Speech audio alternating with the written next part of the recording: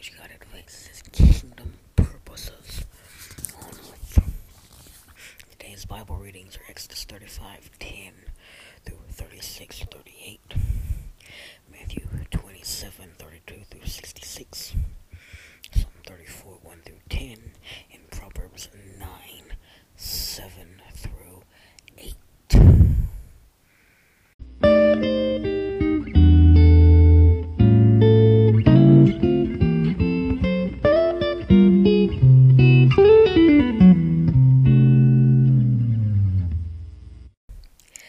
Hello and welcome, my faithful and loyal readers and listeners. Welcome to day 44 through the Bible in 1 year. Today's focus is on Matthew 27:32 through 51. So we now come to the last 4 stages of Jesus' sufferings, which begins with his actual crucifixion, which is described in Matthew 27:32 through 38, which says, as they went out, they found a man of Cyrene, Simon by name. They compelled this man to carry his cross. When they came to a place called Golgotha, which means the place of a skull, they offered him wine to drink mixed with gall. When he tasted it, he would not drink it. When they had crucified him, they divided his garments among them by casting lots. Then they sat down and kept a watch over him there. And over his head they put the charge against him, which read, "This is Jesus, the King of the Jews." Then 2 robbers were crucified with him, one on the right and one on the left. So this 7th stage of Jesus' sufferings took place at Golgotha, a hill called the Skull, where executions were often performed. The cross beam is placed on the ground. Jesus is laid on it. His arms are stretched along the beams. And a heavy, square, wrought iron nail is driven through his hand or his wrist, being careful to avoid the arteries and deep into the wood. Next, Jesus is lifted up by means of ropes and ladders, and the cross beam is tied or nailed to an upright beam with a support for the body fastened onto it, not for comfort, but so that the pain and humiliation can be prolonged. Right. His feet are then extended. Jesus' feet are then extended, and a larger piece of iron is driven through them. All of this was done to prolong the victim's suffering and humiliation, which we must remember was the whole point of crucifixion. So the 8th stage of Jesus' sufferings is described in Matthew 27:39 through 44, which says, "And those who passed by derided him, wagging their heads, and saying, 'You who would destroy the temple and rebuild it in 3 days, save yourself. If you are the Son of God, come down from the cross.' So also the chief priests, the scribes, and elders mocked him, saying, 'He saved others, cannot save himself. He is the King of Israel. Let him come down now from the cross, and we will believe in him.' Trust in God, let God deliver him now, if he desires him. For he said, 'I am the Son of God,' and the robbers who were crucified with him also reviled him in the same way." So this 8th stage of Jesus' sufferings involved personal humiliation from those who witnessed the gruesome event, came by to observe this very public execution. By now, Jesus is a pathetic spectacle, blood-streaked, covered with wounds, and exposed for all to view. He experiences hours of pain throughout his body, fatigue in his arms, great waves of muscle cramps, and skin torn anew from his already destroyed destroyed and devastated back. Eventually, another aspect of agony begins. A crushing pain deep in his chest as fluid begins to build up, quenching his breath and compressing his heart.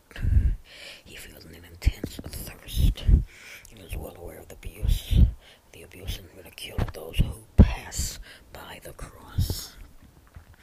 So now we come to the ninth stage. This is the suffering we just described in Matthew 27:45-49, which says, "Now from the 6th hour there was darkness over all the land until the 9th hour. And about the 9th hour Jesus cried out with a loud voice, saying, Eli, Eli, lama sabachthani? It is, my God, why have you forsaken me?" And some of the bystanders hearing it said, "This man is calling Elijah." And one of them at once ran and took a sponge, filled it with sour wine, put on a reed, and gave it to him to drink. The others said, "Wait, let's see whether Elijah will come to save him." So this stage of Jesus' sufferings was perhaps the worst and most fearful. It not only involved physical torture, but also the spiritual anguish of an unimaginable sense of separation from God, which is the ultimate consequence of sin. The words Jesus spoke here mark the climax of his sufferings for a spiritually lost world. His words in there, his cry in Aramaic, my God, why have you forsaken me?" indicates that Christ experienced a separation from God that was in store for all people as a result of sin. This sense of separation was intensified because Jesus, as our substitute, he took upon himself the full weight of guilt and punishment for every sin that was being committed, had ever been committed, and will be committed. He took on the full weight of sins past, present, and future. We can't even begin to comprehend the sense of abandonment Jesus felt as he hung on the cross. Here we see God's Son, the creator of the universe, not only rejected by his creation, but also isolated from the one who is everywhere. No human ever endured such a strong sense of judgment and isolation from God. Even though he had never sinned, God made him to be sin for us. That's 2 Corinthians 5:21. He was pierced for our transgressions. He was crushed for our iniquities. That's Isaiah 53:4-5. He gave his life as a ransom for many. That's Matthew 20:28 and 1 Timothy 2:6. He died forsaken so they would never have to be forsaken. And Psalm 22, by his suffering he restored to those who trust in him a right relationship with God. And now we come to the 10th and final stage of Jesus' sufferings, which is described in Matthew 27:50. And Jesus cried out again with a loud voice and yielded up his spirit. So at this final stage of the suffering surrounding Jesus' death and sacrifice for our sins, he cries out in a loud voice, "It is finished." That's John 19:30.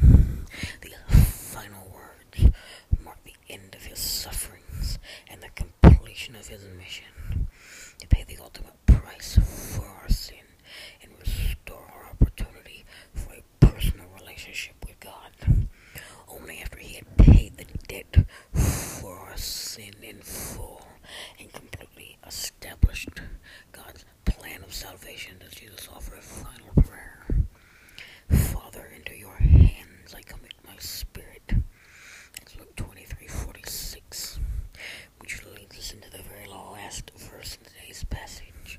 The most important verse of all, which says, "And behold, the curtain of the temple was torn in two from top to bottom, and the earth shook and the rocks were split." That's Matthew 27:51. The tearing of the curtain of the temple signified